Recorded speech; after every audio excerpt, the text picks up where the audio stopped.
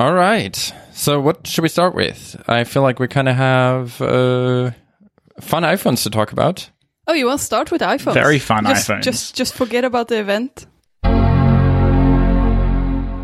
mean, the event is fun and stuff, but this is probably the best iPhone. And I mean, I'm talking about the iPhone 12 mini. The best iPhone Apple has released since the 5S. I've never been this excited since about a new iPhone release. Yeah, you've been really excited about the phone, and I've been looking at it enviously. I really want a smaller phone too. Yeah, it is. It is essentially everything I was hoping for it to be, which is I was trying to temper my expectations for this entire process because I've been waiting for, when was the iPhone 5S released? I guess. When do you? I'm checking. Okay. September 2013. Yeah, and then the 6 was in September 14. So since September 2014, I was kind of slightly unhappy with my phone, so I was trying to temper my expectations. But when I unboxed it on Friday, I was like, it just felt so much better in the hand. And for some reason, I don't know why, I don't even notice a size difference on the screen. Like, I do notice that there's a little bit less white space around elements, but it doesn't feel like everything is smaller or everything feels cluttered. So if I'm not comparing it, I feel like I'm just using an iPhone 10 size phone. It just feels comfortable in my hand. It weighs nothing. Like, actually, when I received the box, it had a different type of tape on it. You know how Apple boxes usually have this kind of cardboardy kind of rip tape on it that you kind of rip off and then the box is open. This one had normal tape on it. So when I had the box in my hand, I was like, oh no, this is not looking like Apple tape. It feels like it's empty. I was super worried that someone opened my box, took out my phone, stole my phone, put it back together like with some cheap tape. Yeah, but it looked way too good of a job for that to be a thing. But it was still suspiciously different boxing. It was surprisingly light, and I was thinking, well, it doesn't have a charging brick and doesn't have any headphones, but yeah, surprisingly light. Yeah, but the phone was in there, and it is awesome. I every time I pull the phone out of my pocket now, I'm just excited to use it. I've not had. Is it possible someone did open the box, look at it, and go, "Oh, it's just a mini," and closed it back up and retaped it? Maybe. I mean, someone might have lost their 12 Pro Max, but it's not me, so it's all good. No, but I'm super excited about this phone. Most apps work just fine. There were some apps that I know were React Native that do not seem to know about different phone sizes just yet. So the tab bar might now be under the home indicator and the top bar navigation is now under the notch. Mm-hmm. I'm sure they'll fix it at some point, but that's a bit annoying. But I would say 99% of all apps just behave as they did before, just that the phone is in a really nice size and really nice to use and everything feels way better and it's half the price. I could not be happier with this phone purchase. You had a banking app tell me last night that I was using an iPhone 8, I think. Okay. I'm guessing they're doing some kind of like screen size check. I don't know. Why did it tell you that? Why did they inform you about what phone you're using? Oh, because it was like, set up a new device, this device, device name, and then iPhone model. Okay. And I was like, that's interesting. Not the right iPhone model, but I did just sign in and that's the right device name, so I'm going to assume this is legit. I also have $0 in that bank. It's fine. So it doesn't matter even if it was dodgy. How do you like the phone, though? It's so good. It is so good. Look, I can find things to complain about, but they're so minuscule that it outweighs all of the positives of this phone. It is a perfect size. I have missed this size. As Kai mentioned, since 2014, the iPhones have been too large. This just feels perfect, right? I mean, it's just right.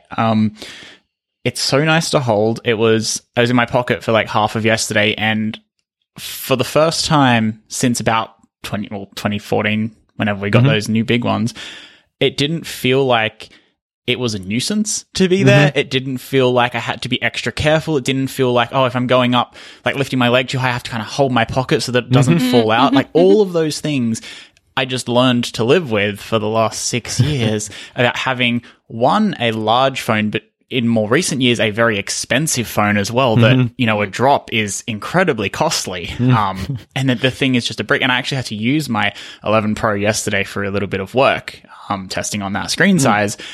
And it feels like a monster. I know. Don't want to go back. It's thick. It's heavy.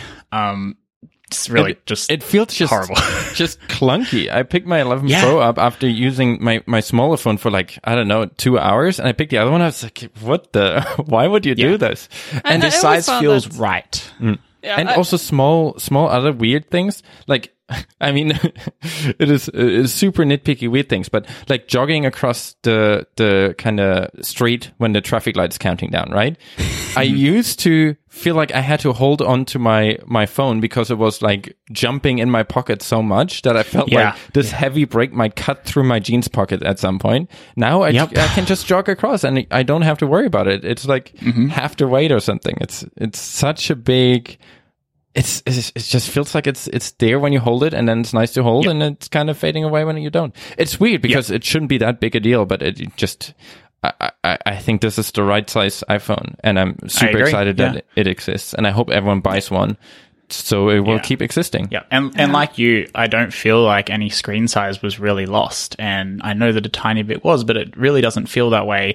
Probably helped by a couple of things. One, the screen is a little bit more edge to edge than on the 11 Pro. Probably helped by the rounded corners, and it just everything's flatter. But yeah, the screen is quite large, and yeah, I guess the scaling means that I don't really feel like I missed anything. I did consider bumping the text size up a little bit because things do get a bit small. I haven't done that yet, but we'll see what happens. And I think because this is a podcast and I have to find things to complain about, I do have two minor things that are not enough for me to dislike the phone, but they're definitely regressions from the 11 Pro. The first is the screen brightness. So in direct sunlight especially, it's noticeably dimmer, and it seems to dim...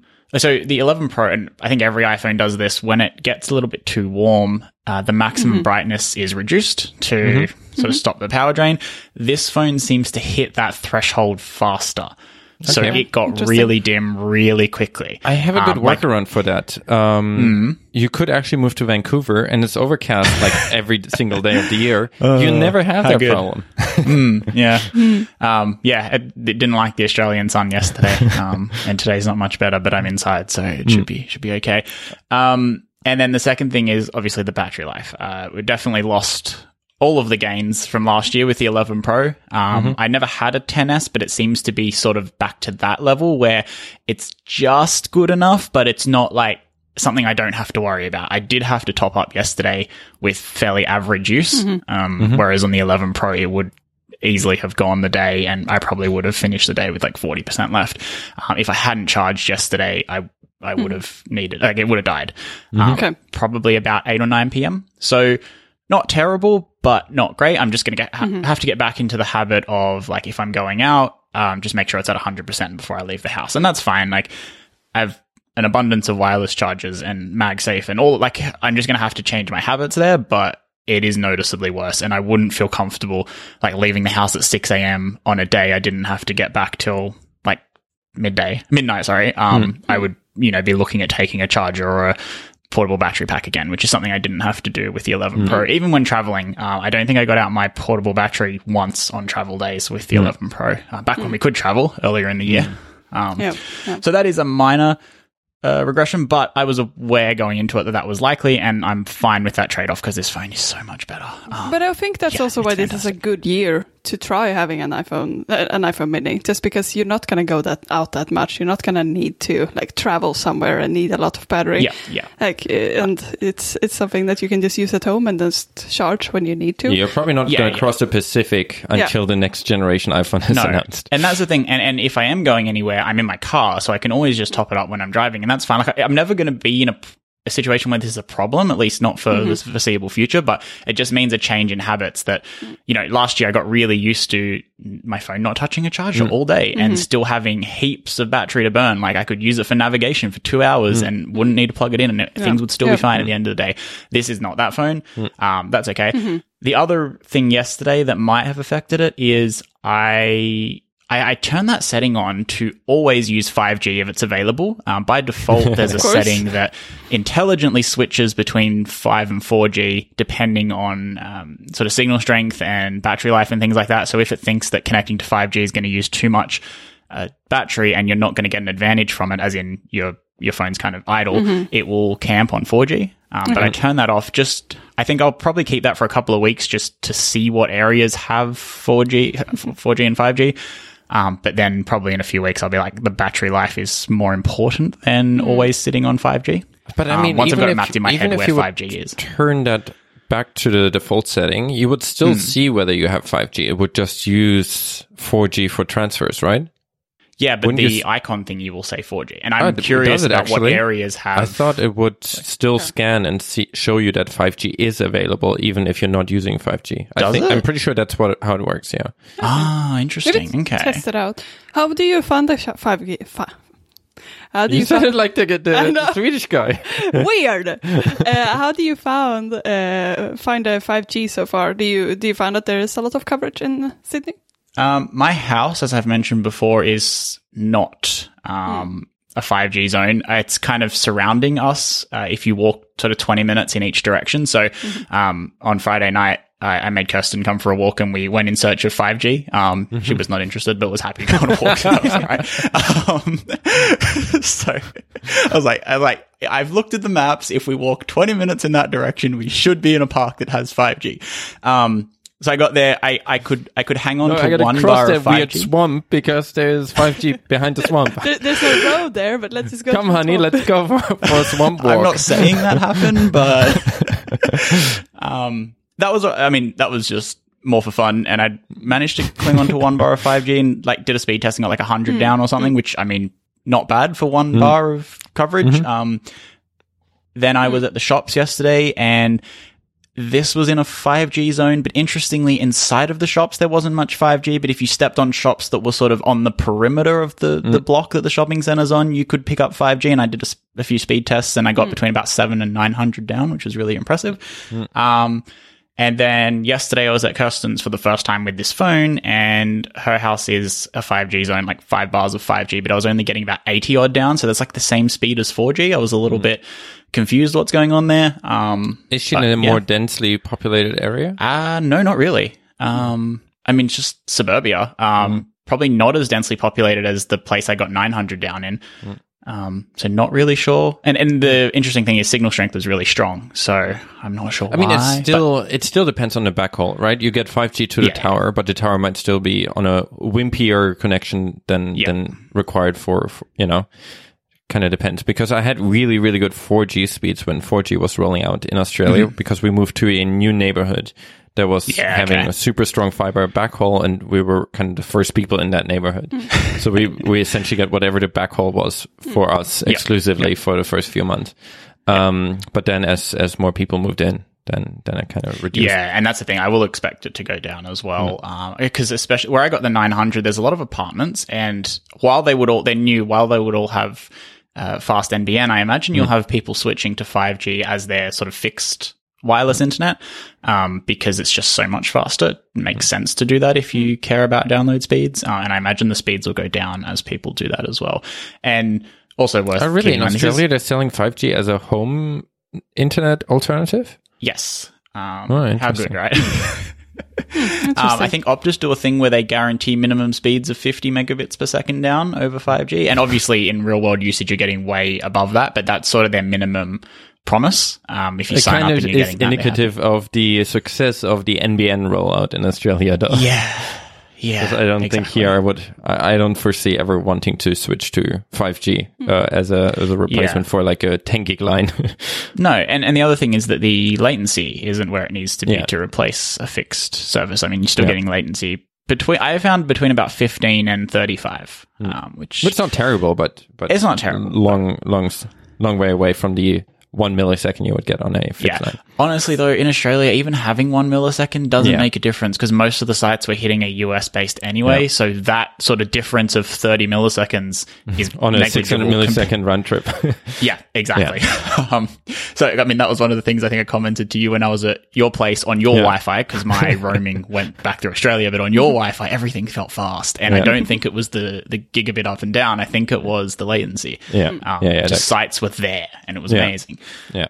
So I like the 5G thing is kind of cool. It's like I said last time, it's not necessary in any way, shape or form, but it's nice to have. I'm going to have fun doing speed tests. I used 18 gigs yesterday doing speed tests.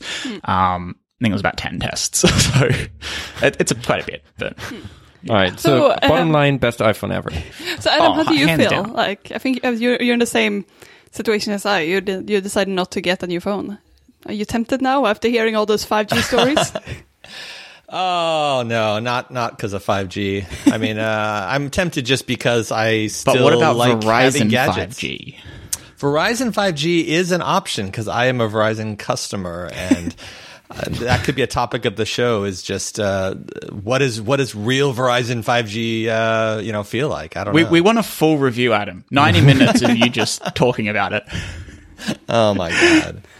You're going to get a big sign in the background, though, that shows 5G. I did want to ask Zach a follow-up question because he mentioned the battery. Actually, Kai can chime in on this. I'm really glad the way that you described the battery life, because all the reviews I've read that talk about the lesser battery compare it to the other iPhone 12 models, and that's not what I'm interested in. I'm interested in... Actually, what I'm more interested in, and maybe there's no real way to compare this, is it basically the same or better battery life that we were all used to back when we had iPhone 5Ss? We all I had think that it's better size. than that. Yeah. Okay. So I mean, it's not do you guys feel like you had problems back beyond in the what day? we would expect. It's pretty much exactly, if not, it's actually better than we would expect given the size of the device. Yeah. So I think if I hadn't upgraded to the 11 Pro, I'd be like, this is amazing battery life, incredible, like, perfect, everything right, yada, yada. But because of the gain, like the gain last year was significant. Like admittedly, my phone before that was 3 years old. But I was seeing, at least twice, if not 3 times almost the battery life. And like I said, I could go out for a full day and wouldn't even concern me if I used it for navigation and photos and, messages and everything. Like it was not a concern. Whereas this is going back to sort of that pre-iPhone 11 time of like, the battery's fine and you'll get through what you need to get through, but it is something you need to think about during the day. And whereas with the 11 Pro, I found I just as a reference I just brought up my battery status. My phone is currently at 58%, and it is almost 6 p.m. here, so kind of using it a day. I had 6 hours of screen on time, which is quite a lot for that's more than my usual usage, just because I was playing around with it more. I was talking to family this morning, so I played Golf on Mars for 2 hours while being on a FaceTime call. So a pretty heavy use, I would say, for kind of my standards.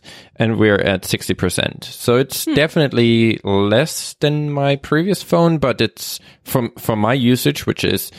This is kind of the kind of maximum I would say I would use it. It's still going to get me through a full day fairly comfortable without having to top it up. And it was just the 11 Pro was to a point where it's like, this is just silly. I don't even have to charge it every day. I felt the same. I could go 2 days with, I still can go 2 days with my iPhone 11 Pro because, I have 100% perfect battery life. So like we spoke about in the battery performance. Episode. Yeah. No, but really, I don't feel like I need it. So I think you're right, Adam. Like if you still use your phone in the same way as you did with the 5S, then you will probably be fine. But I think many people's way of using the phone might have changed by now. People might expect to watch more videos throughout the day on the phone and just use more apps in general. Right. And that's why it's hard to compare, because I can honestly say that I've never struggled with battery life on any iPhone model I've ever gotten. I've always gone to bed and still had 20%. But then you'll be fine. Obviously, if I still, on the iPhone 11, which is what I have, go to bed and I have 20%, that means I'm still using more than I did back when I owned an iPhone 4 or 5. Maybe it's just maybe it's the operating system also. I have a family member that's thinking about upgrading to a phone, and they currently have an iPhone 5S. And I think that the Mini is perfect for them, but they were concerned about all the reviews that mentioned battery life. And so that's kind of why I was asking, as I can't imagine it could possibly be any worse, especially because they've literally had a 5S since they were available. So it's like a 6-year-old phone. So how could the battery... It'll be a huge upgrade then. I know. Yeah, because they would have used that so long. So I assume their battery performance is much worse. Yeah, they're very light smartphone users in the first place. They so they should buy a light iPhone to match that usage. I agree. Speaking of new exciting things, we had an event this week, an Apple event. A what? Yeah, I don't know if you guys heard this, but Apple is in a roll. They had a third event of the season. When we got to hear about Apple Silicon and the M1 chip. So. We made some predictions about what we thought would happen in this event, and I don't think I did very well, but should we go through our results? In which order do we go this time? Do we prefer the going through chronologically and then checking things off, or do we prefer going through our rounds and then... I quite like just going through rounds and then talking about the event as that comes up. Any other votes? This is a democracy. I'm happy with that. I think we had a good breadth in our picks that will probably touch on most of the events, most of the announcements in the event, I should say. All right, let's try that. All right. Adam, do you want to kick us off? Sure. We started off with a 31-inch round, which is equivalent to 31 inches of points. And we're not gonna go in the order of the document. I'm gonna do Mullen's pick first. All right. Your pick was that there would be 3 or more new Macs with Apple Silicon chips. Only just. And there was. You nailed it. Yeah, I only needed 3. And I got 3. Yeah. So there we go. Yeah, and I was surprised. I was surprised which ones they ended up announcing. Yeah. It's not. I'm happy I didn't specify because I didn't think the Mac Mini would be updated now, and I think we sort of talked about that because Zach predicted that a while ago, and I didn't think it would happen because it made sense to start with the portable ones. But here we go. But it's also interesting, right? The kind of way it was presented, because it was kind of hard. I think overall. I liked a lot of parts of the event. It is kind of hard though to differentiate like the 3 Macs we got, right? The MacBook Air, the MacBook Pro, and the Mac Mini. There are the Pro and the Air, at least in the presentation, seemed very, very similar. It seems like there's a very, very small delta between those two. And realistically, the 13-inch Pro they announced replaced the non-touch bar Pro, right? In the lineup, I think. Or the one we used to not have a touch bar in. So kind of the base level Pro. Yeah. And that was always kind of just a Air with a little bit more compute. So I do the delta between those wasn't as big in the first place, but now they're literally running on the same silicon, with the only difference being one has a fan and the other one doesn't, and some small other things, like one you have to suffer through a touch bar, the other one you get to keep your keys, and I think there's a different microphone and the display is slightly better, but they're very close to each other. Which is interesting. I'm very much looking forward to seeing some reviews next week to see how much of a difference the fan makes, because Apple obviously didn't say, hey, the Air throttles after like 2 seconds, but clearly they made a decision to add a fan to one and not keep it in the others. Yeah, because I think on paper the Air seems like a really good machine, but I think when hearing some people using the old it was just called MacBook, right? The one that was fanless before. Yeah. That one seemed to be quite throttled quite early, and it seemed to not be very performant because of the lack of the fans. And I'm curious to see how it compares to that. And I think it will, like on paper, it sounded really good, and it seems like a computer I could imagine to have if I'm ending up upgrading my laptop. Just because it wouldn't be my primary computer. It's lightweight, very quiet, and it seemed performant. But I want to see what it looks like. When people are trying it out. And I mean, especially certain workloads that we would run into a lot, right? We're like, for Xcode builds, like Xcode builds are not necessarily like 5 minutes of running CPUs at 100%. That's more when you make a typo and you switch your iCode. For normal builds, you probably, it's mostly moving things around, right? It's mostly disk IO or SSD IO. And then it's like bursts of like a few seconds, 10 seconds of actually doing like super parallel build stuff. And then it's back to IO. I don't know what apps you're compiling, but I have some slow build times for some projects. It's not about slow build times. It's just about when your build time is slow, a large chunk of that is IO. Yeah. And the CPU is, like for my builds, the CPU is not running at 100% for the entire build. It's kind of bursts where it's like jumping to a lot of CPU and then it's back to IO. When you're talking about your computer, are you talking about your iMac or your current laptop? The current MacBook struggles building anything. Yeah, okay. Yeah. Like moving a window around gets that one to 100% CPU. No, when I look at the iMac, and because I looked at that now just to kind of try to get a better idea. So if I do a clean build on our project, it's like the CPU is kind of pretty chilled and it spikes briefly, goes back down. It doesn't, even if the build takes like 10, 20 seconds, it doesn't use CPU for the entire time. So it will be interesting to see, like for that, because I don't realistically need to render out.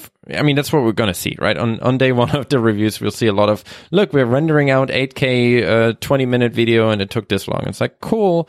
That's somewhat interesting, but doesn't really affect our purchase decisions. So it will be interesting to see what it actually means for kind of my most common workload. I want to be able to render out 8K, but it's not going to be the main use case of that machine. So I'm very interested to see how much of a difference the fan does, because in general, whenever you can go fanless, I do like that. And the iPads are fanless for a while, and I would assume that they have more heat constraints than the MacBook Air, right? MacBook Air already has a bit more space in it in the first place. And it's called Air, right? So it's kind of yeah. So I'm very interested to see how much of a difference there will be between those two machines. And then there was a Mac Mini. That was interesting. Yeah. Let's move on to the next pick. All right. Which? I thought the Mac Mini was the most exciting announcement, but sure. We can talk about it when we get to the pick. Well, we're gonna. There's a pick coming in a few rounds where we'll talk. I hear there's a few good picks coming in a few rounds. Yes, gotta be patient. But for this round, the 31-point round, Kai's pick, which was probably the one that, of all the picks, was the one that everyone would agree was the most definitely this is happening based on rumors, which was the new MacBook Pro 13-inch, which did happen, although, as you mentioned before, it only replaced the low-end MacBook Pro 13-inch. The high-end 4-port version is still Intel, but it's still... It still is a correct pick. But it's also, again, probably deliberate. Apple probably has more MacBooks in the lineup at some point. You know, sure. I don't think this is even for the 13-inch. I wouldn't be surprised if we see more 13-inch MacBooks coming out with the other Pro MacBooks. Like if we're getting a 16-inch or whatever, to either get... Because we were always a bit confused about the lineup between like the kind of low-end Pro, the Airs, the low-end Pros, the high-end 13-inch Pros, and then the 16-inch. So if we're actually getting the rumored 14-inch MacBook Pro at some point, that would make the lineup a lot clearer. You have the Air, then you have the 13-inch Pro, and then you get the 14-inch Pro, which is the Pro in the small form factor, and then you get the 16-inch. That seems reasonable. Yep, that makes perfect sense. So you got 31 points for that. I'll take every single one of them. Now, we'll move on to Zach's pick, which was a wild card pick, which I think we all thought was definitely going to happen, and he would collect 62 points. But unfortunately, I think I was the least confident, but I was happy to risk it all. The pick was that the length of the event would last between 60 and 75 minutes. And if you look at the last two Apple events that were pre-recorded, that's exactly the case. And so it seemed like a very reasonable pick. And I think we all had an expectation that this would be like a jam-packed event. And I think there weren't many things in there, but they just went through them quite quickly. Yep. That's the thing. There actually wasn't a lot in the event, though. I thought the event could have been a few press releases. It obviously wouldn't have generated the hype, but I didn't walk out of the event going, I know so much more about these Macs than I could have gotten from reading a few web pages. There was nothing of substance. It was, look at how cool this is and things are fast, but the actual content wasn't there. I think one thing they didn't need to do the three Macs separately. That seemed to just be to fill some time. Yeah. Because it's like, these are the same Macs you've seen before. Yeah. We just got different internals, but there's no like, this is a new body, there's new touch bar, there's no new features here. We're just talking about the chip, which is the same for all of them. I actually wasn't a fan of the event, but anyway. Yeah. But it was also interesting because Apple wouldn't say, this is the Air and it has our cool new chip, and this is the Pro and it has our cool new chip. Apple didn't want to go on stage and say, but the Air chip, we forgot to put a cooler in, so it kind of sucks in certain use cases, while the other one doesn't have the sucky part. So it's a bit weird of a way of, you don't want to say, the one we just showed you and said that everything's awesome, but the other one, that one is now the awesome one. So I do understand why they presented it that way, but I got, to be honest, I got confused at some point. It's like, wait, which one was 3x one and which one was 4x the other? And then there was a video where someone said 10x, and we're like, what? There were lots of numbers just being thrown out. Yeah, but multiples of of numbers that they didn't tell us. It's like this much faster than 98% of Windows computers. So it's like, I see where you're going for, but it doesn't actually tell us anything. But it also surprises me that there are 2% of Windows laptops that are faster than this, because those chips from the benchmarks we saw leaking so far, or being uploaded from people that seem to have review units. They seem to be really, really fast, those computers. Like they're probably those gaming ones, right? Those like massive 17-inch laptops that are essentially Windows desktops. And is that 2% of the market? That seems large for like those kind of very specific gaming laptops. So that was kind of my interesting, like, it's like, oh wow, so 2% seem to be very excessively powerful, thick Windows computers that seem to be sold. But yeah. No, I think they mentioned, I think it was Core Intuition where they mentioned that there weren't that many numbers where they compared it to the Intel computers that Apple is selling themselves. It was a lot of comparison to Windows, and it might be because they are still selling Intel computers, and they are still in this partnerships with Intel. You don't want to get up on stage and trash your biggest Mac partner. Not yet anyway. Not when you can't replace them tomorrow. Yeah, and I mean, they obviously stuck with Intel for a long time, and it has been working quite well for them. So it's not, it might not be a good reason to do it. I mean, I think the only reason they even would need to compare against Intel in general is because to alleviate people's concerns about what is Apple doing switching to their own chips. Because normally, if they just had some chips that were 3 times faster than last year's model, that's all they would focus on, right? That's what's really important. But here they kind of had to show it in like a bigger picture of like, oh, we can get so much more performance per watt, kind of to justify it, which, it was a little bit of a... But I guess if they would have just replaced the whole lineup straight up, that would probably be a different story. They would probably be more comfortable just comparing it to the previous one, being like, just to assure you, yes, it's because it sort of came out like some people who wrote about the event was like, now you have an iPhone chip in your computer, and like you don't want it to sound like it's not powerful enough. So it would be good to have that comparison. But if they don't change the whole lineup, but it's also interesting, right? Because from the benchmark we've seen, the MacBook Air, at least in Geekbench, and Geekbench has a whole bunch of kind of the Geekbench scores play in the MacBook Air's favor, because Geekbench is designed to figure out the maximum performance a CPU can have. So it's designed to have breaks in between workloads, to have the chip get the chip enough time to cool down a bit, because they're really trying to find how much performance can you get out of this chip. It's not a benchmark designed for a kind of long-term load, and that's really good for the Air, right? So does that break there have any impact on the final score? Or no, the score is just... If the CPU would be super hot, they could, in theory, just take a 10-minute break in between each workload. And it would not impact the score? No, the score is completely irrelevant. It's just trying to find the maximum possible compute power from the chip, which obviously means most of the benchmarks we'll see between the MacBook Air, the MacBook Pro, and the Mac Mini will look exactly identical, because they use the same chip, with the exception of the 7-core GPUs in the base level MacBook Air. But outside of that, I would expect all those Geekbench scores to be exactly the same because Geekbench is designed to not have. They designed it around thermal throttling to still get the actual peak performance scores out of them. So it will be interesting to actually see something that's not designed to kind of.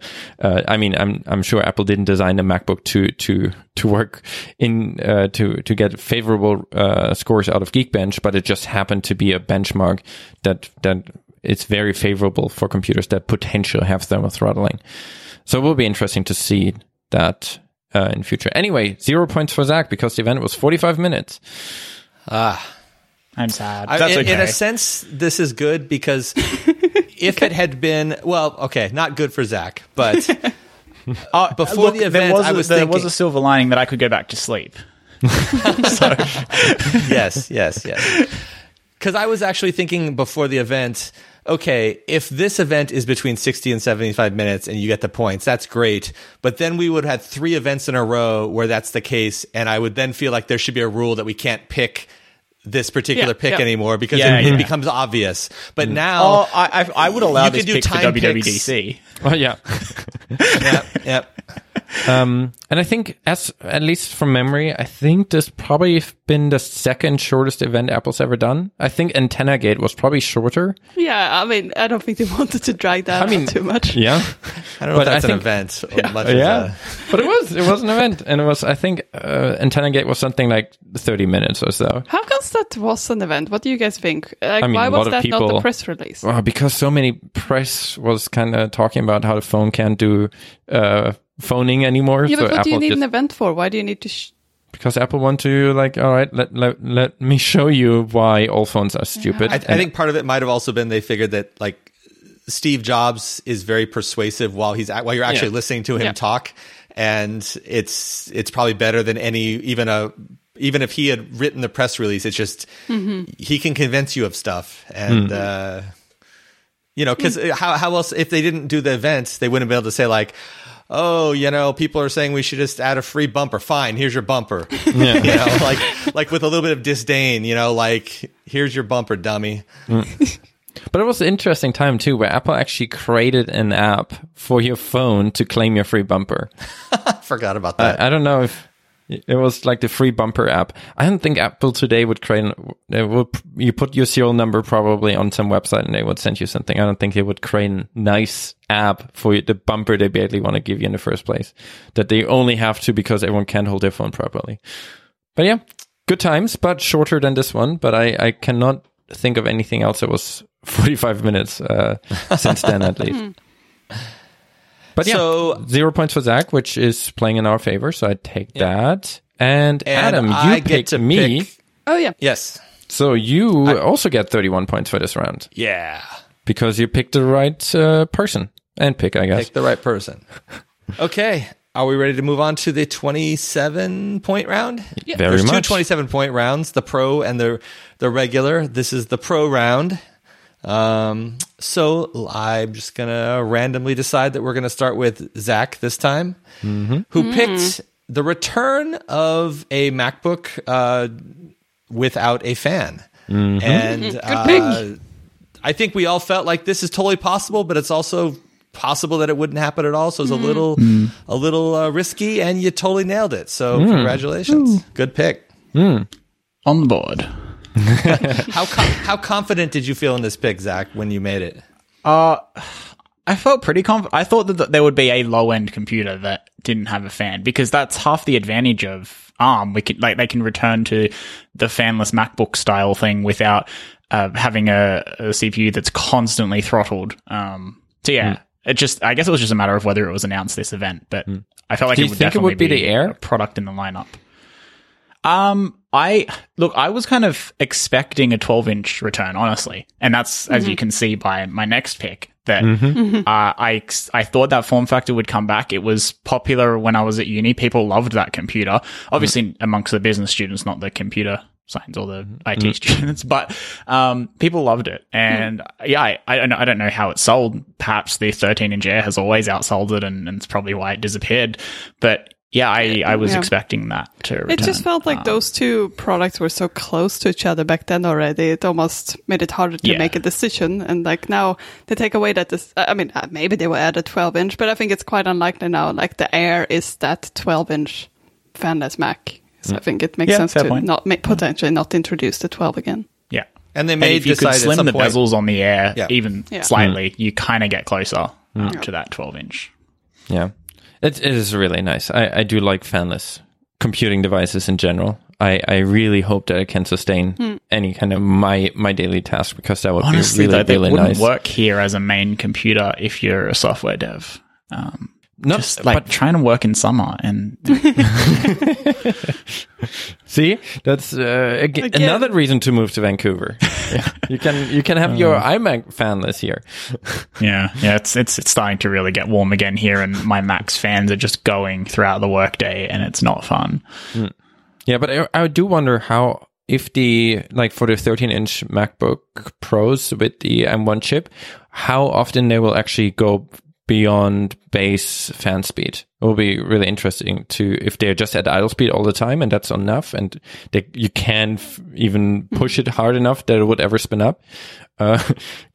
Saves them a lot of time of engineering a fan controller if it just stays at 2700 RPM at all times. Will be interesting because we don't know, right? Does it even go faster than that? I'm very interested in that. It's a fair question. Yeah. Man, we can actually hear your fans now, Zach. How good. Maybe there'll be a modding community who mods their iPad or their MacBook Airs adds a fan to it to try to overclock. Oh man, that's definitely going to happen. Probably going to happen, yeah. But yeah, just putting it on one of those like cool desk stand thingies that cool as in cold that blow air on it constantly. You could just submerge it in dry ice. That'll be. That'll do it. Yeah. Submerge in a bucket of water. What's the difference? Yeah. I've heard Apple devices are waterproof now, right? Yeah. All right, you just have to take it up every 30 minutes. Kai, your pick this round was that the Neural Engine would be coming to the Mac. Yes. And that happened. It is part of the M1 chip that is in all the new Macs that they announced. It indeed is. And congratulations. It's a 16-core Neural Engine, in fact. That's a lot of cores. I didn't know that. Yeah. That's a lot of neurals. Right? That's a lot of neurons that they must have put in there. Yeah, but I'll take those 27 points. It will be interesting to see apps that fully make use of that. I mean, we're getting iOS apps on it, right? So some apps will just use it because they use it already on iPhone. But it will be, I'm interested in seeing it actually being used by like proper like Mac design tools, because I do think that could be like, for, as we talked about in the previous episode, a lot of like Adobe's tools would benefit from that, especially considering how much AI related stuff they're adding to their image editing. If that can just run on those cores super quickly, that would probably go a long way. And finally, Malin, you did a wild card for this round, and your pick was that there would be a segment in the event that mentioned the sort of history of the Mac. Yeah.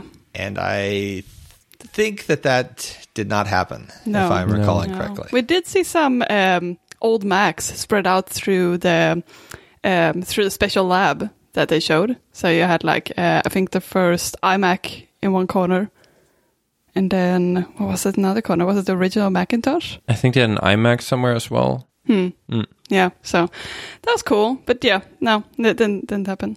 We did see a reference to 6 colors. That's kind of more of a my kind of, what was it? The reference Our to 6 honorable colors? mentions. We had like a glowing apple. We unfortunately didn't get that, but we might still get it in the future. What was but the we reference? had the Apple Park hallways that were kind of the kind of red and yellow kind of.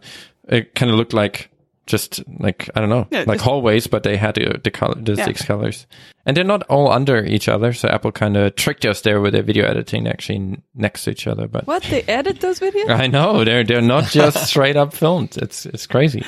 Yeah. No, it would have been fun, but it makes sense. I think Kai's argument that they don't tend to look back that much, that's a good argument. So yeah, it's fine. Yeah, they're not saying look at this old garbage and buy our new stuff instead. Cool. 27 non-pro round. Wait. And then finally... Yeah. I picked Kai's pick, the Neural Engine, I get 27 points. Again. Good job. Don't forget my points. No. The next round, the 27-inch non-pro round. This is, this is my personal favorite round for me. Not so much for you. But let's get started. Kai's pick was that there would be a new external display announced. This was a wild card pick. I still think they should, because what do you connect this Mac Mini to now? To a Pro, is it? ProRes display. What do you call it? Pro Display XDR. Yeah, Pro Display XDR. Also of the time. Yeah, that was kind of fun during the keynote, right? How they showed the Mac Mini next to the Mac Mini next to a Pro Display XDR with Apple stand, where the computer is a fraction of the cost of the stand. But seems like a great setup, though. Yeah, but I wonder how many people on this planet actually have that set up. I'm sure we can count that on one hand. Like, how many people buy a $7,000 display setup to a $699 computer? It makes the Mac Mini look cost effective, right? You say it's cheaper than a monitor stand.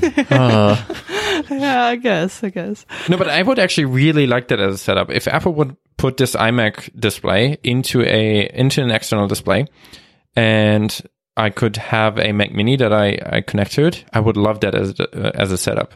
Yeah. Because realistically, next time, it's not that I inherently want an iMac and that's the only way of having computing where display and compute is in the same case. I do like being able to swap out computers more frequently than displays. I do feel like there is this sliver there. Like there's like, I don't know why Apple is not going into that. I feel like they have a lot of people who might use MacBooks who want an external display, but they to be honest, I'd be surprised if by the end of the ARM transition we're not getting a new, more reasonably priced. It will not be cheap because it will be an Apple display, but something in the ballpark of the price of an iMac for a ballpark of the iMac size display, I do think we're seeing within the next year and a half. I would love to jump to that because I do keep my displays a lot longer than I would keep my computers on average, but at the moment that's an option because they're both the same thing. That's the thing. Realistically, when you have an iMac, once we can start traveling and going outside again, we will want to have a laptop as well.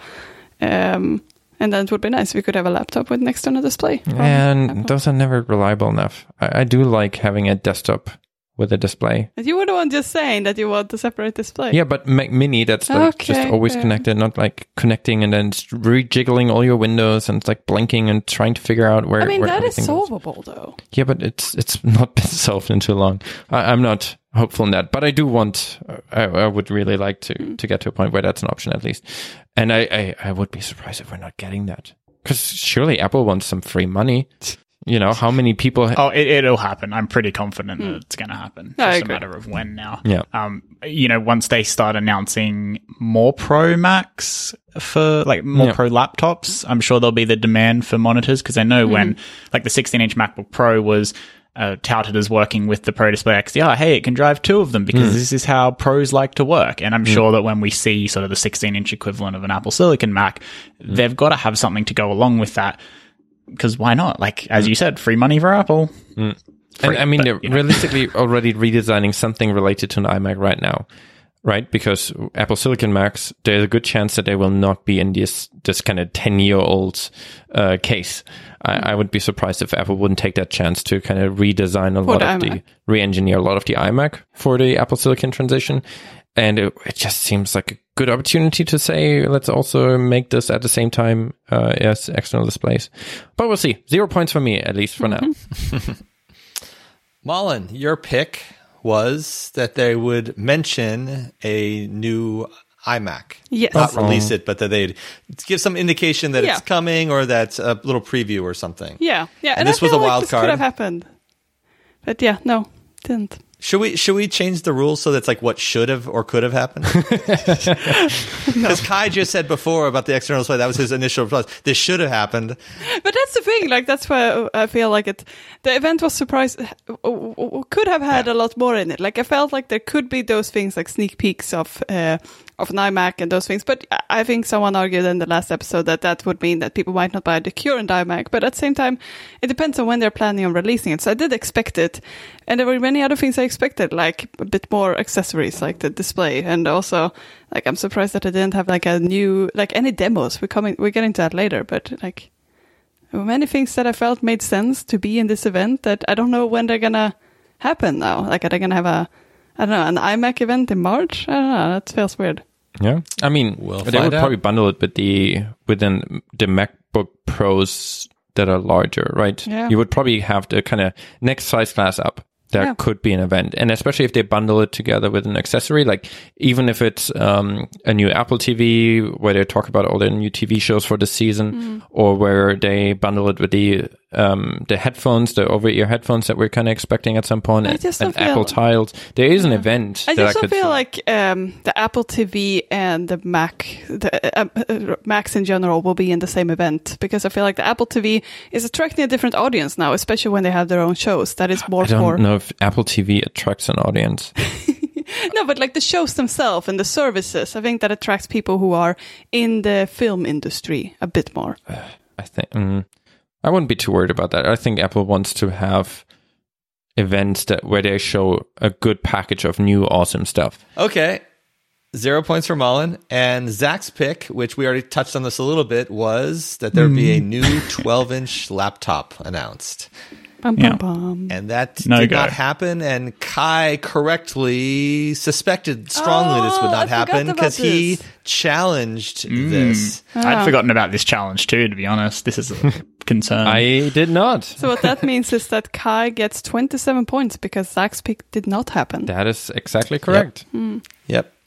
Well, very well placed challenge. In hindsight, I'm really sad that you didn't pick the 12-inch laptop as a wild card. That would have been...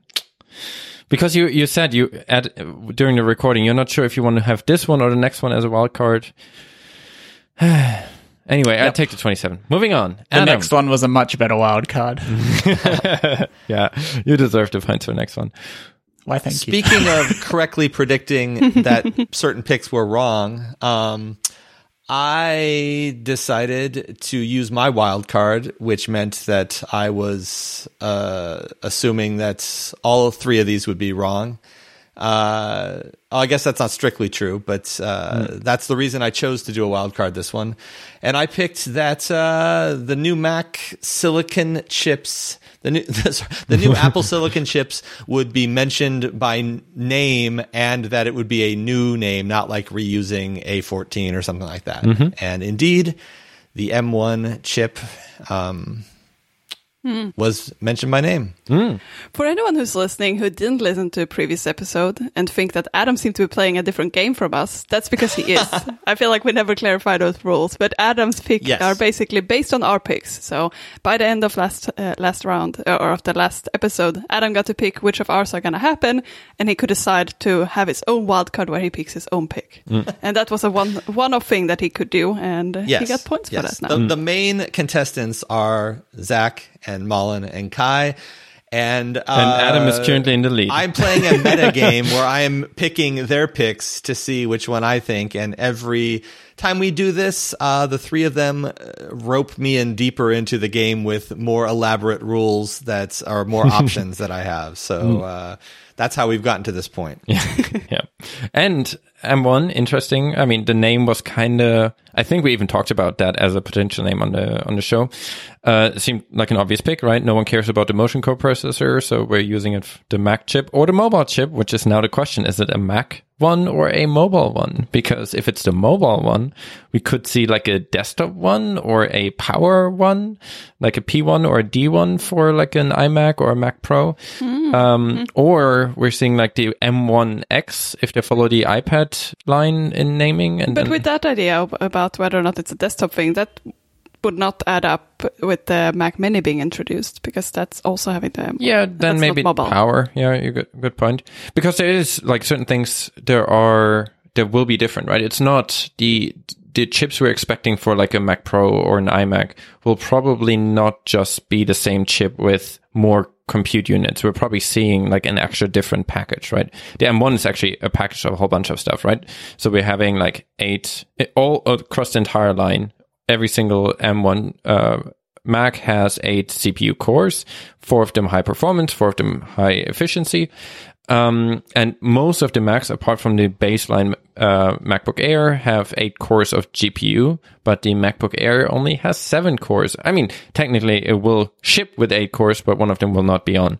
So it will be hardware disabled because of yield related limitations. So they're all very, very similar. And then the other parts on the chip are the neural engine. I think Apple calls it Fabric, which kind of connects a whole bunch of stuff together inside of there. And then you kind of have the I/O stuff with like the Thunderbolt and those kind of things. So it kind of depends on what Apple decides. If they're adding more Thunderbolt lanes and they're kind of changing some things up to add more components, more RAM, right? Another thing, we have a current limit of 16 gigs of RAM. There's only the 8 or the 16 gig of RAM option right now, which again also leaves Apple with enough room for more Pro machines down the line. They could go either way. Add a modifier or give it a different name. You could make an argument for why both directions would be sensible, and probably no one cares. So let's move on. I do. I don't know. I found this event very exciting for like just random meaningless speculation. We had so many meaningful things happening in our lives with everything going on. So I just find it nice to have this thing where we can just speculate and we get it completely wrong. No one dies. It's a good, fun thing to speculate around. Indeed. Wow, that turned dark. Let's continue. With that, let's move on to the 21.5-inch round. Mm-hmm. And Mullen's pick, which was a regular pick, not a wild card, would be that there would be a demo of creative tools as part of on Apple Silicon Macs as part of the presentation. And I don't know what we're doing here. So I don't know either, but I'd argue that I don't get points for this. Okay. Like, if it wasn't me picking this, I would remember what they demoed. What did they actually demo? That's the thing. They didn't demo it, but there were so many mentions of creative tools, and there were so many screenshots and like examples where they showed nothing was creative demoed, tools. right? There wasn't like a live demo where people did stuff. You know, like we didn't see it wasn't like Craig Federighi writing a poem. Like we expected.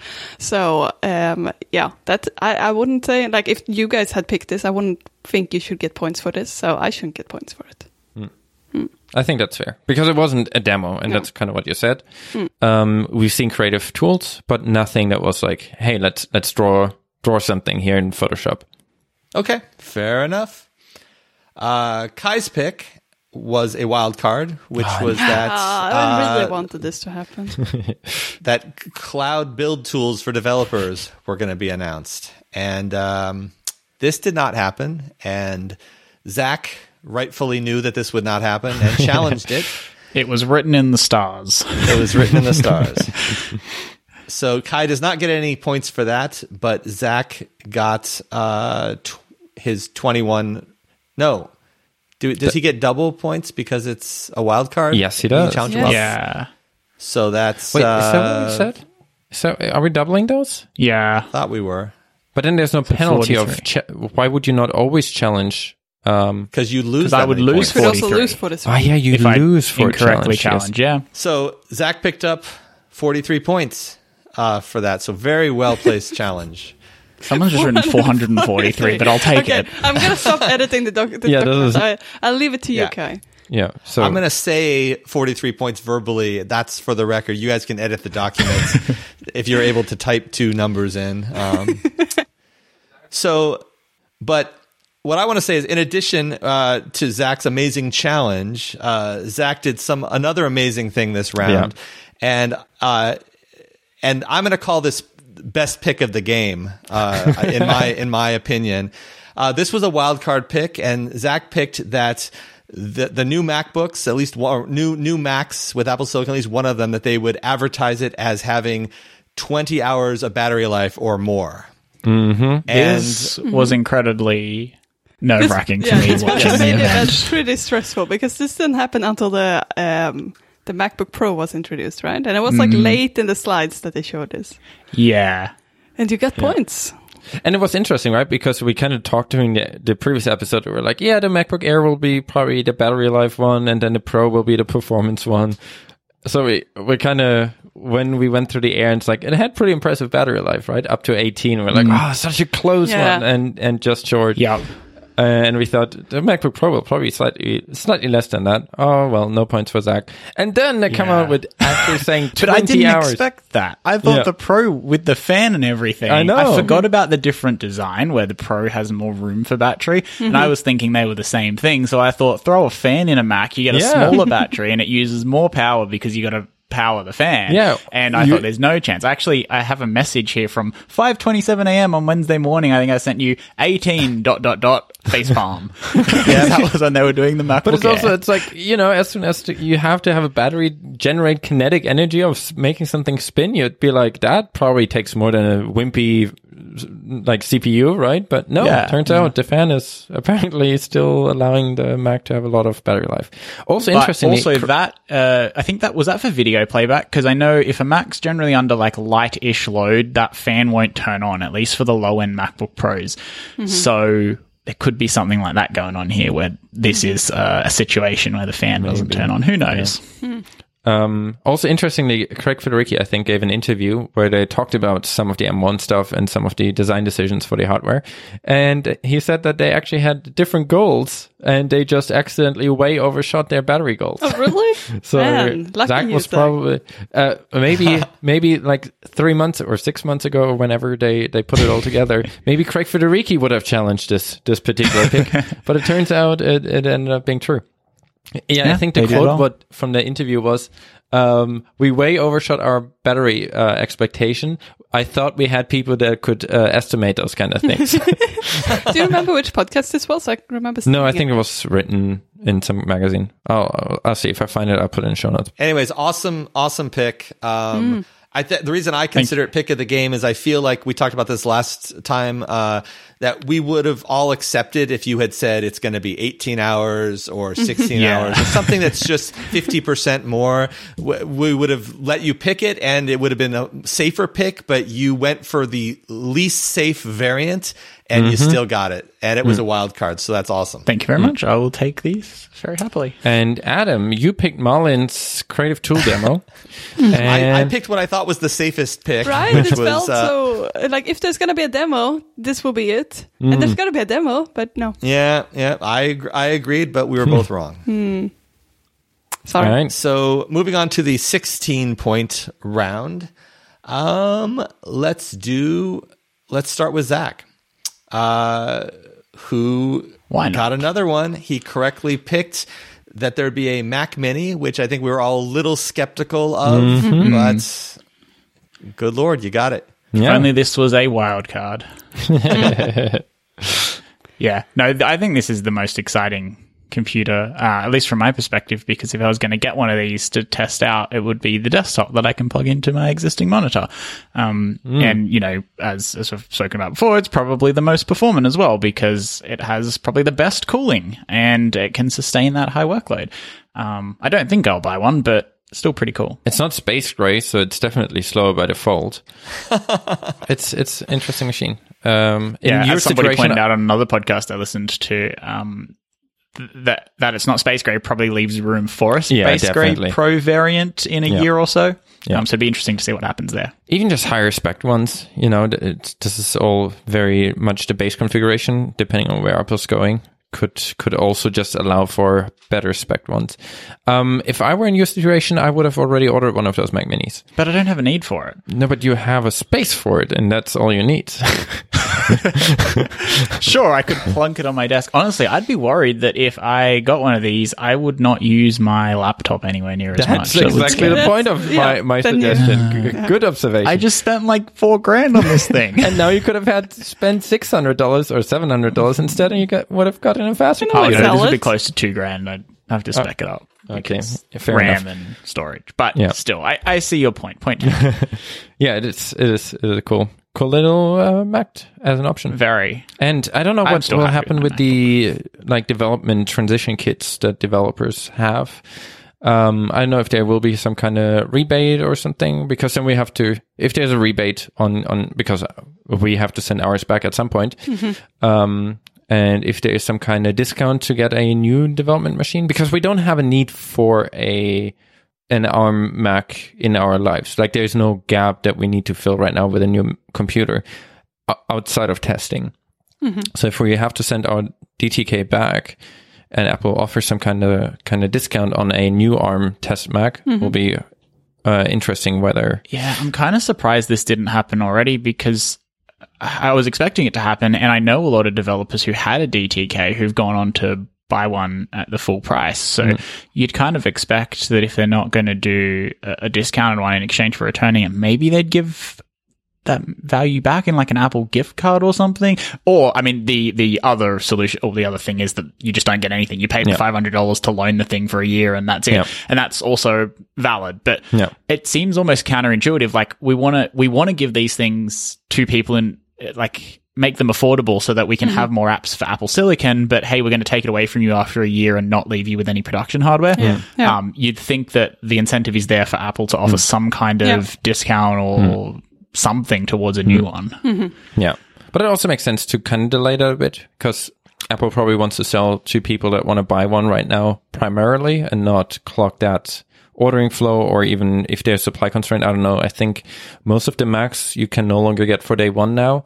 So there definitely seems to be demand outspacing their supply. So just pushing the developers that already have a development hardware right now into the end of the line would seem like a reasonable decision anyways.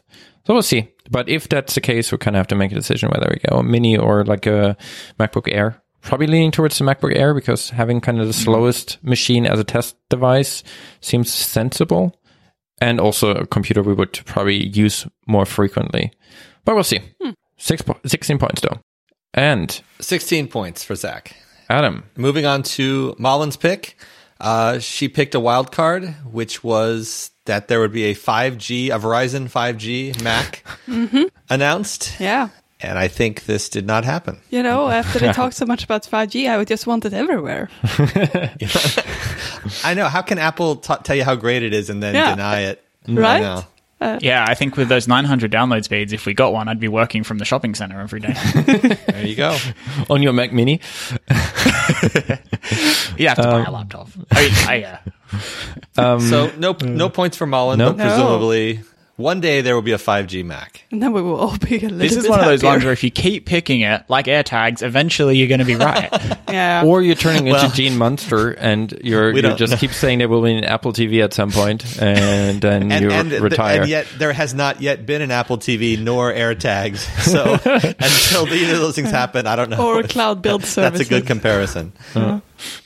Kai's pick was a wild card. That's the Mac. One of the Macs would have a 120 hertz screen, and this did not happen. And Malin sensed the unlikeliness and correctly challenged this wild card. And so Kai got none of his points, and Malin got a bonus 32 points. Yay! Yeah, Look at that! Look at that! I'm catching up a little bit.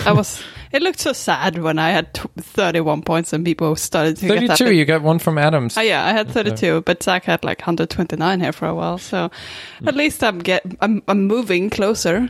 I don't think I'll win at this point. You are nearly at half of Zach's points. Yeah. Yeah, this is a bit sad. Yeah, no, that's fine. That's fine. There's 2 more rounds to go. The second to last round and the last round are both 13.3 points. So this, let's do it. Let's see. Who are we going to do first? We're going to do Kai's pick first. Sure. Which was that you picked there'd be a new MacBook Air with Apple Silicon. And that happened. It. Yep. That happened. Yeah. Do you regret saving that one for such a low amount of points? I have a lot of regrets. Okay. That may be one of them. Do you want to talk more about the build tools? Or? No. See, I do think we should still continue betting on that. I mean, it will happen. It will happen at some point. Wait for an actual developer event. Yeah, that would seem they like have dedicated developer events. I will pick it then again. Not that I didn't pick it last WWDC. I think this will be a great pick in May of next year. Yeah. Yes. Yeah. Yeah. Look, it just really made. If any other event than Dub, this would. No, be it was always a Dub event. I just wanted to bring it up that people are aware of that. We talked about it before everyone else started talking about it. And you also want to remind Apple about it and say that you're excited. You know, it's always better to be early than completely wrong. So I'll go with that. Okay, and what if you're completely wrong? Then I'll eat my own words. At least I picked it multiple times, and then no one can tell me I didn't at least try. No, but I mean, this is something that I think will happen. Yeah. But I wanted it now. Speaking of developer tools.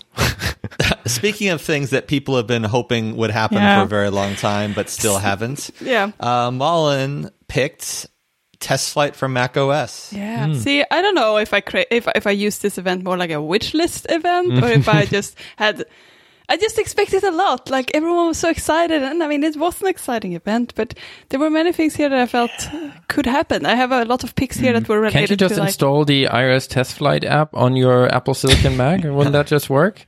I've heard there's a checkbox. I don't know if Apple opted out of it. No, but in general, I am surprised about there being so few changes here. But it does make sense that like Apple wanted to just assure everyone that the computers will look the same and everything will be the same. But I mean, a general rule here was everything that was Mac related, we had a pretty good chance of getting there. Everything that's at all slightly outside of the CPU and Apple device hardware, we just didn't get. Yeah, no, this was definitely more of a wish list item. Yeah, I wasn't doubtful that there would be Test Flight for Mac. I still think that could happen before the end of the year, but I was doubtful that they would bother mentioning it in a new Mac hardware event. Yeah, fair enough. Oh well, we forgot to talk about my challenge last round, but let's finish out this round and then we can go back to it.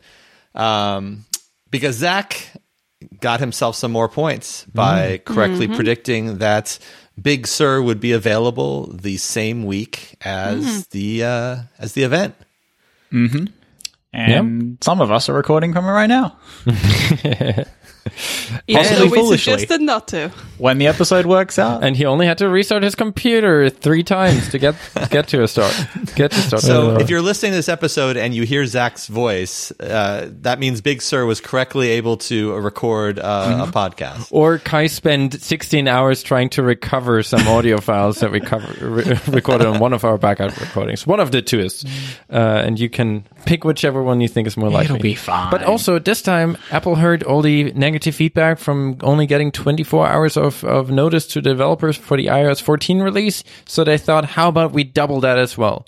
We doubled already performance, we doubled battery life. How about we also double the notice period? And they gave us 48 hours. And so kind of them. Yeah. So we actually got Orbit ready for day one, which was nice. But it was not just because of the 48 hours. No, we actually were already at minus 48. Apple we were sort of expecting. We were expecting the worst and thinking maybe they'll announce it on the same day. So we had. So Apple actually let you submit builds for Big Sur, I think, about a week before the release. Yeah, so I'd argue that's way better than this. Isn't just about 48 hours. You had almost a full week. Yeah, but because you got the release candidate and you could upload from the release candidate. But it's still the unknown there, right? Like you knew that yes, you can start submitting, but it was still. But it's also about do you want to upload like the new screenshots already? Like it's a bit weird, and you were not allowed to mention Big Sur, so it was still a bit of a weird.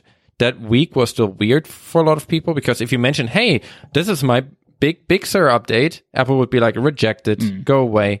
So you had to say, hey, a new one is coming, like a future operating system is really great. And you couldn't say anything. So it was still weird because if you already let people actually submit it and release it, let them talk about what they're doing. You know, I don't think a lot of people go to the updates tab and they're like, what? Preposterous. It says Big Sur. I don't know what that is. Apple hasn't even announced it yet that it will be available. I mean, I guess that's it. Like they want to eliminate confusion. They're like, what? A Big Sur update? But I'm not on Big Sur. How can I get Big Sur? Everyone's notes were like, we support a future update. It's like, it was a bit silly, but it was fine. So we had one with like the old screenshots ready like 48 hours before the event. And then we submitted another one that kind of fixed a whole bunch of things that were that we noticed in the RC2 that didn't quite behave as we wanted them to. So we had another update for the day of the launch, which is fine, better than the no notice or the 24-hour notice period. But it also seemed like reviews were slower than usual, which was not really helping a lot.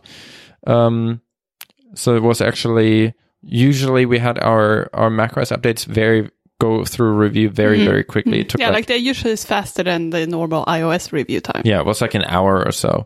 Those actually took a good 24 hours. So we were a bit nervous there because we did notice in RC2 one kind of a visual regression, but something that we wanted to not have everyone experience. And then sitting there and just waiting 24 hours when the countdown was ticking for the Big Sur being available. I mean, on the flip side, we can also talk about how Apple's entire infrastructure went down. So during the Big Sur release date, so we were a bit worried that everyone would jump on Big Sur and they will see this visual glitch in the main view. But turns out no one could download Big Sur, so that was not as much of a concern. I don't know what was going on there because Apple's entire infrastructure, like I think Apple Maps was down, Apple Maps routing, Apple Pay was down, Apple Card was down, software update was down, App Store screenshots were all scrambled. Yeah. Did you guys notice that when you looked in the App Store? Many of the screenshots, both on iOS and macOS, they were just the completely wrong order. Sometimes they wouldn't load at all. The software update processes wouldn't work. You couldn't update your macOS devices. Was pretty, and a lot of devices also get really slow because the checking of how Apple's calling home every time you open an app to make sure that it's all good still. Yeah, that server was down too. So it took like serious question about that. Why does it need to happen every time? Why could it not be like once per boot? It doesn't happen every time. It does have a caching period, but that cache was fairly aggressively being cleared. So it seems like it's too short. Just based on how widespread this issue is. Apple actually changed that now. So now the caching period that they issued since that is, I think, like days instead of hours. Yeah, that seems... Because I was thinking about this. Like, I get what they're going for, but it seems like things are a little bit too aggressive for... Even from a security perspective, like it doesn't seem to need to happen every time. I've actually noticed, in particular, TextMate, for some reason, it's really slow to open that app. And I know it's doing that whatever verification's happening behind the scenes, but that's one that's always like frustratingly slow. And it's like, why isn't this just happening once per boot at most? If not like once a month, like really, push. I don't know. It's just weird. Or have it like on a push system. This thing is, you could do that. You could say like you have to recheck, but it's a bit tricky, right? You don't want to push to every Mac if one thing. It is there is benefits of designing it to be like you open TextMate and now we check whether TextMate is malicious or not, rather than everyone getting a push that TextMate is malicious, like the entire world, if there would be something. But they also know what apps you have on your system, so it could push to TextMate users. I don't think they keep that. Fair. I mean, it would be kind of against Apple's philosophy if they would actually keep logs of everything you ever opened, just in case, Yeah, just in case you need to get a push notification. Yeah, so I do understand why it was designed that way. And in theory, it is... If there would be something malicious, you wouldn't want it to not check for 30 days, right? So if that would be let's not bash TextMate. So let's pick a random app. App 1. You use App 1 and you think it's all good. They issue an update that makes it super malicious, encrypts your hard drive behind the scenes, and then tries to exploit you for Bitcoins. You wouldn't want that to keep going for 30 days, right? You would want that to happen fairly quickly. So I do understand why if you design it for preventing malicious apps on your Mac, you want to be pretty quick in checking that again. But it could be a kind of a trade-off where it's like, all right, we want to check again after whatever the timeout is, right? Every 4 hours. Let's say we're super aggressive here. We want to check every 4 hours. If you time out, however, we give you the benefit of the doubt for another 20 days. Yeah. So that way it doesn't block your workflow, though. Like if it's happening in the background and it's refreshing periodically, that's also fine. But if it's happening at app launch time, then that just slows down your workflow. Yeah. And I think a hybrid system is probably decent that happens on a lot of like network security things where it's like, we kind of assume the handshake will work. So we kind of proceed in certain things. I mean, not sending things over the network that are super critical, but let's just assume all of this will work and then not actually transmit if it doesn't work in the end, but we can still prepare everything else. So it wouldn't be surprising if Apple goes, I'm actually more surprised that they didn't have a system like that where it's like, let's assume it's fine. If we then, the network request comes back and saying it's not fine, let's rather kill the app and tell the user rather than having it in reverse. But who knows? There might be more complex security issues that Apple made. Yeah. That led Apple to make this decision. I'm sure there's reasoning for all of it, but it just seems a little bit excessive. But I'm also given the impact of an outage. No matter what, there will be new processes at Apple HQ now as a result of this event, because essentially flattening your entire fleet of Macs in the world is probably not something people are like, whatever. Yep. Cool. I slept through most of that, so it's fine. So Big Sur available same week. 11.0.1. 13 points for Zach. And Adam, for you, we have to both deal with your 13.3 Pro round and your 16-point round because we forgot about that one. So let's do 16 first. You challenged our 16-point round. Yes. Yes. So just a quick reminder, I thought that Kai's pick, 120 hertz screen, would not happen. I thought that Mullen's pick, 5G Mac, would not happen. And I thought that Zach's pick, Mac Mini, would not happen. And I think I had a reasonable point of view, but I was very wrong about Zach's pick. So because it was a challenge, I lost 16 points instead of gaining or getting no points. So, all right. Yep. Too sad for me, but no guts, no glory. And then for this 13.3 point round that we just did, I picked Kai's pick, the MacBook Air, and so that happened. So I got 13.3 points for that. All right, that gets us into our final round, the 13.3 Air round. Yes, the final round. So let's start with the bad news. Zach's pick was a wild card, and you picked Face ID on Mac, which is certainly coming at some point, but it turns out this was not the potential refresh that contained that. So no points for you for that. Next, Kai picked 5 nanometer process would be mentioned, and I believe that did happen. That did happen. So cool. And finally, Mullen's pick, and I don't know if we're gonna have to have a little discussion about this. Kind of depends on what you intended or how we're interpreting it. But your pick, I'm going to read what was written here in the document. I don't know if this accurately describes how you said it, but better webcam on the new MacBooks. Yes. So yeah, this didn't happen. I mean, I expected it to be a physically new webcam, and we listened back to it as well, and that's very much what I said. And yeah, I remember intending for this to be like a hardware update. And as I said, I think I expected it to be a bigger change for the Macs, but it makes sense to keep it the same and then have a better webcam next time. I think it's still going to happen, but just not now. And because I'm not having a lot of success otherwise, I have to also point out that I actually predicted that accurately in the episode and said that I wouldn't be surprised if we get the exact same hardware, but the new processing. And it makes a lot of sense. To improve the image quality. And Apple actually explicitly pointed that out. Yeah, because they're using all the image. And it makes a lot of sense. It's like now people don't have to... The only thing people know is new about this is the chip. The new thing is Apple Silicon, and I think it makes people a lot less worried about things being different between the different machines. So, yeah, it makes sense. It's the comfort food of computing. Yes. And I picked Kai's pick, which was the only correct one. So I got 13.3 points. Man, you're good. Yep. Yeah. Okay. I'm going to wait for Kai to add up the totals. This was a hard one. This was a fun one. It was fun. I think we all sort of made it a different game, and it was a lot more fun to record. And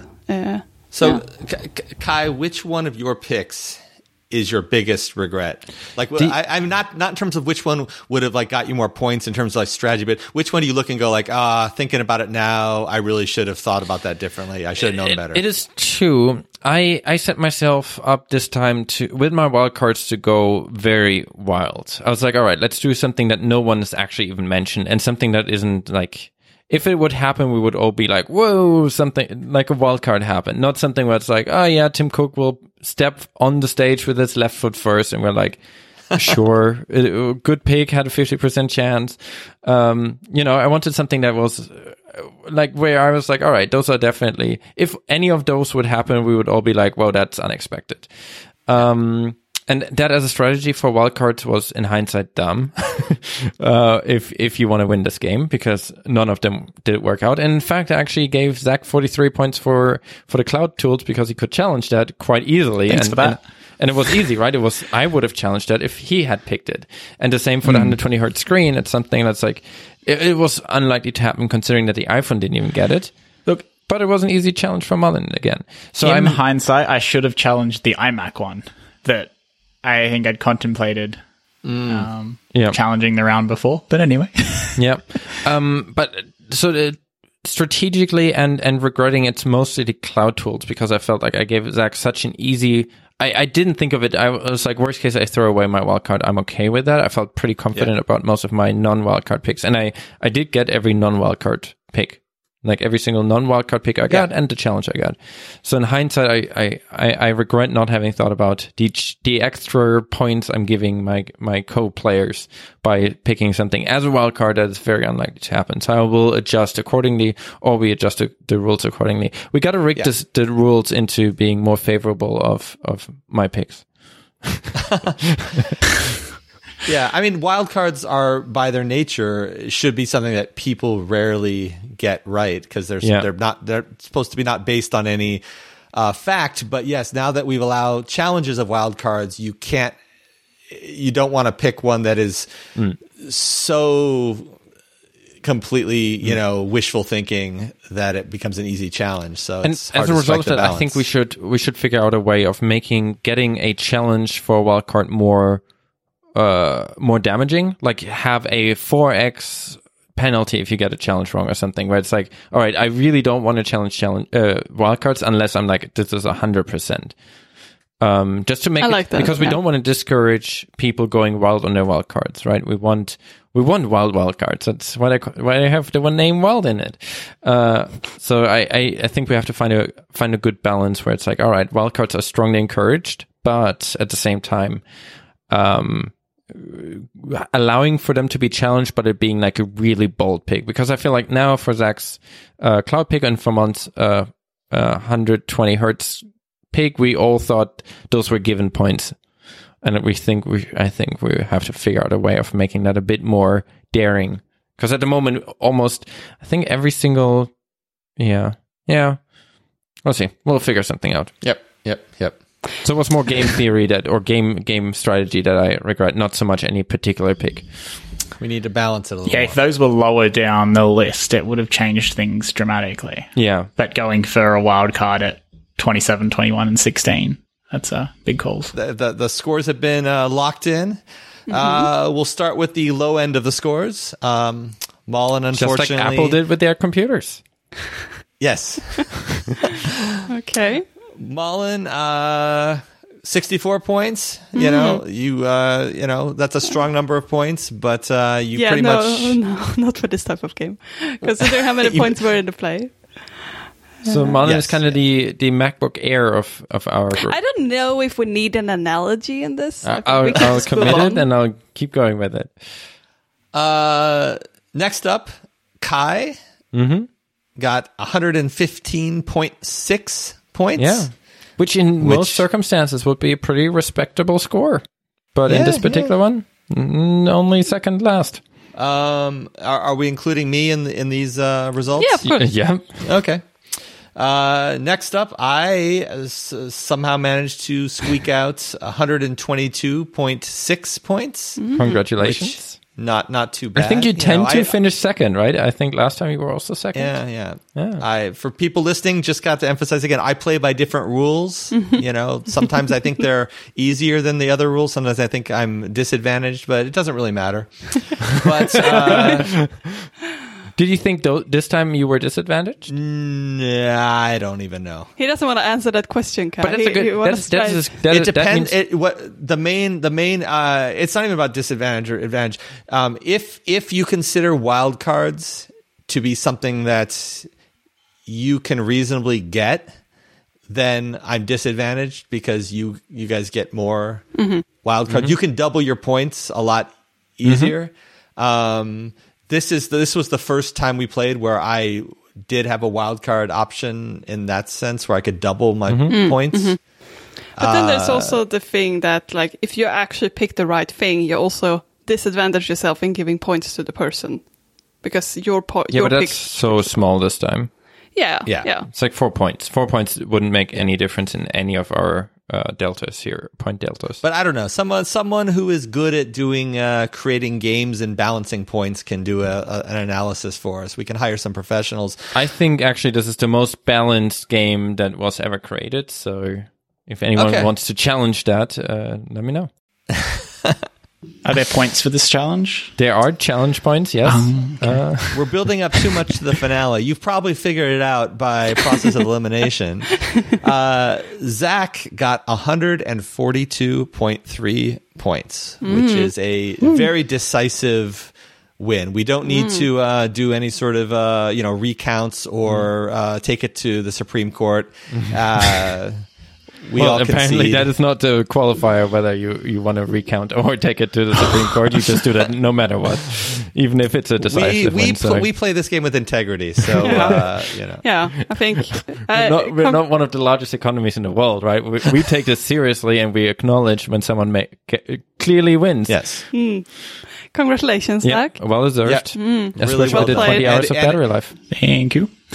And that's amazing, especially since I really thought you were going to get the wild card on the 31 points, which would have given you an extra 62 points, which would have made it even a more and it doesn't even matter because you don't even need that. You figured I don't need I don't need that many points to win. I can throw my first wild card. Oh yeah. I was this close to challenging that. I listened back to the recording and I was going back and forth like I really want to challenge this, but it's too many points to risk.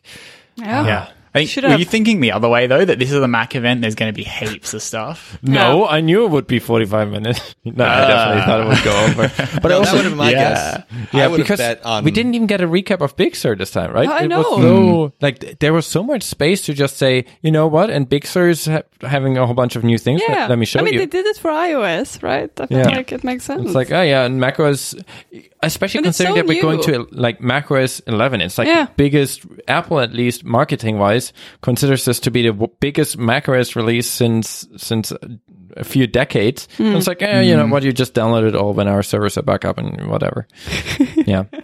Anyway, congratulations. Well deserved. Congratulations again. I would have been slightly grumpy had you won without the 20-hour battery, because I think that one really elevated your entire picking episode to a respectable level of it was a risky boldness. One, That's the thing. I still regretted that, like, basically immediately after.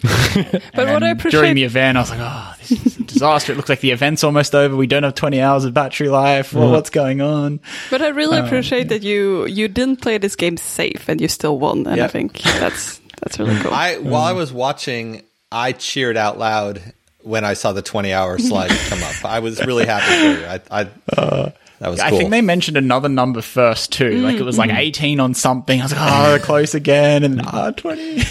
No, it's good. It's a bit of luck there, but it's also a crazy amount of battery life to have on a laptop. You know, it's 20 hours. That is insane to have a laptop you could take you could fly from Sydney to Vancouver and not even need to plug it in. You could. I know, right? Yeah, it's a lot of movies. Yeah. You should try it out sometime when you can travel. Yeah. What else might be a while. So what did everyone think about the event now? Were you guys satisfied? It was about what we expected, I think. We got the Macs, nothing else. I'm more excited about the phone that's sitting in front of me, to be honest. But I know in years to come, the silicon transition is definitely the bigger story. Yeah, that's the thing. It felt like a really big event and a change for Macs. So I think it was exciting. I'm super excited because it's the machine. Like, I love the iPhone 12 mini, and it's the most exciting iPhone I mean, I think we made it abundantly clear in the beginning, but for my life, Macs have a bigger impact. And seeing that transition and seeing kind of getting, I mean, realistically, we got the same cases for all those computers, not because Apple couldn't make anything else, right? If we look at the Mac Mini, like the shots Apple showed of the Mac Mini, it's like empty. It's essentially an empty computer with a little bit of M1 and random other tiny components. So there's a lot of space, like figuratively and literally, to improve or change some of the design aspects of the Mac lineup in the future. I think we'll say like bigger changes design, like hardware design wise, soon as well. So I'm looking forward to seeing that. 20 hours of battery life, awesome.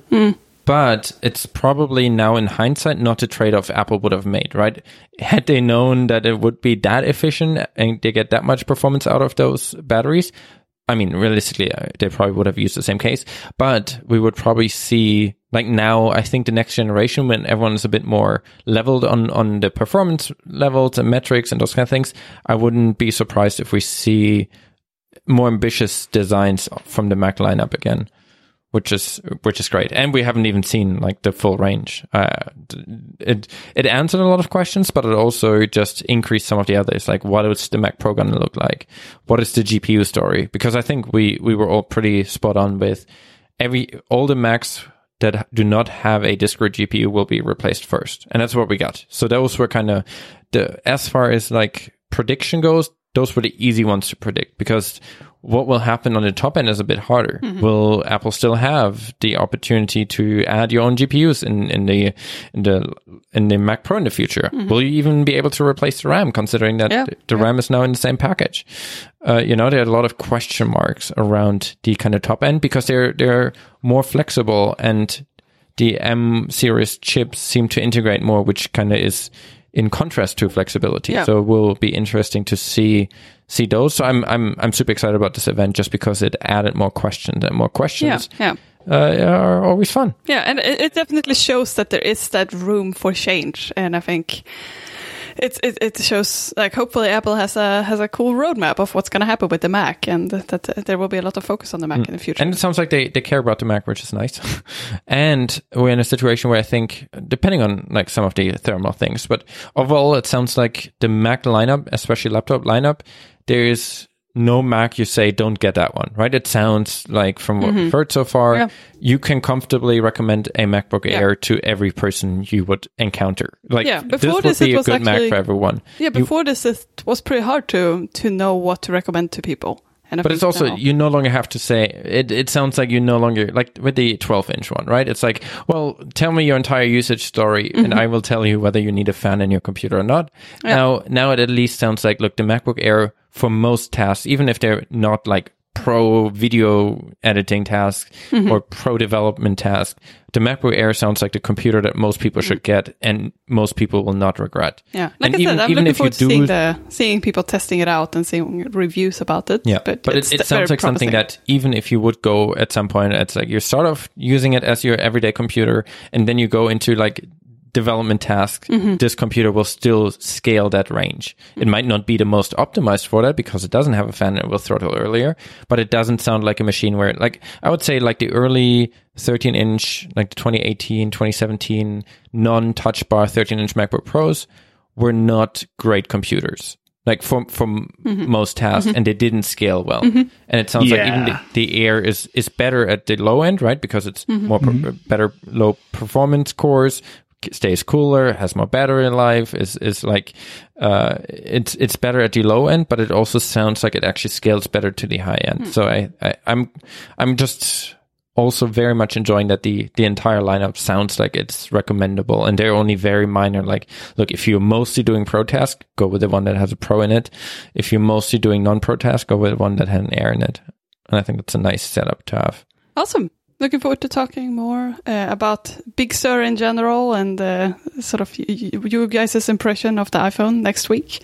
But I think we should wrap it up now. Yeah. Let's wrap. Awesome. Oh, actually, before, I wanted to mention that I am presenting at NS Spain next week. So when this is released, it's the same week.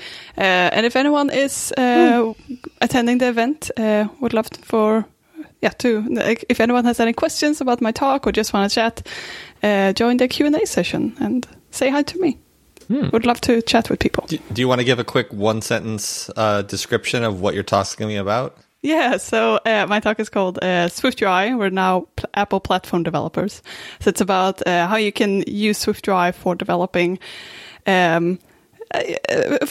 for multiple Apple platforms, but also how unique the platforms are and just how you can use SwiftUI as a tool. Yeah. But definitely focused on you, not the kind of you write an app once and it will kind of flakily work everywhere. It's more about each platform has very unique characteristics, and great apps usually account for those. Yeah, and Apple is pushing everyone to be available on more platforms, and how do you make the best out of that? Yeah, exactly. Yeah, cool. Sounds great.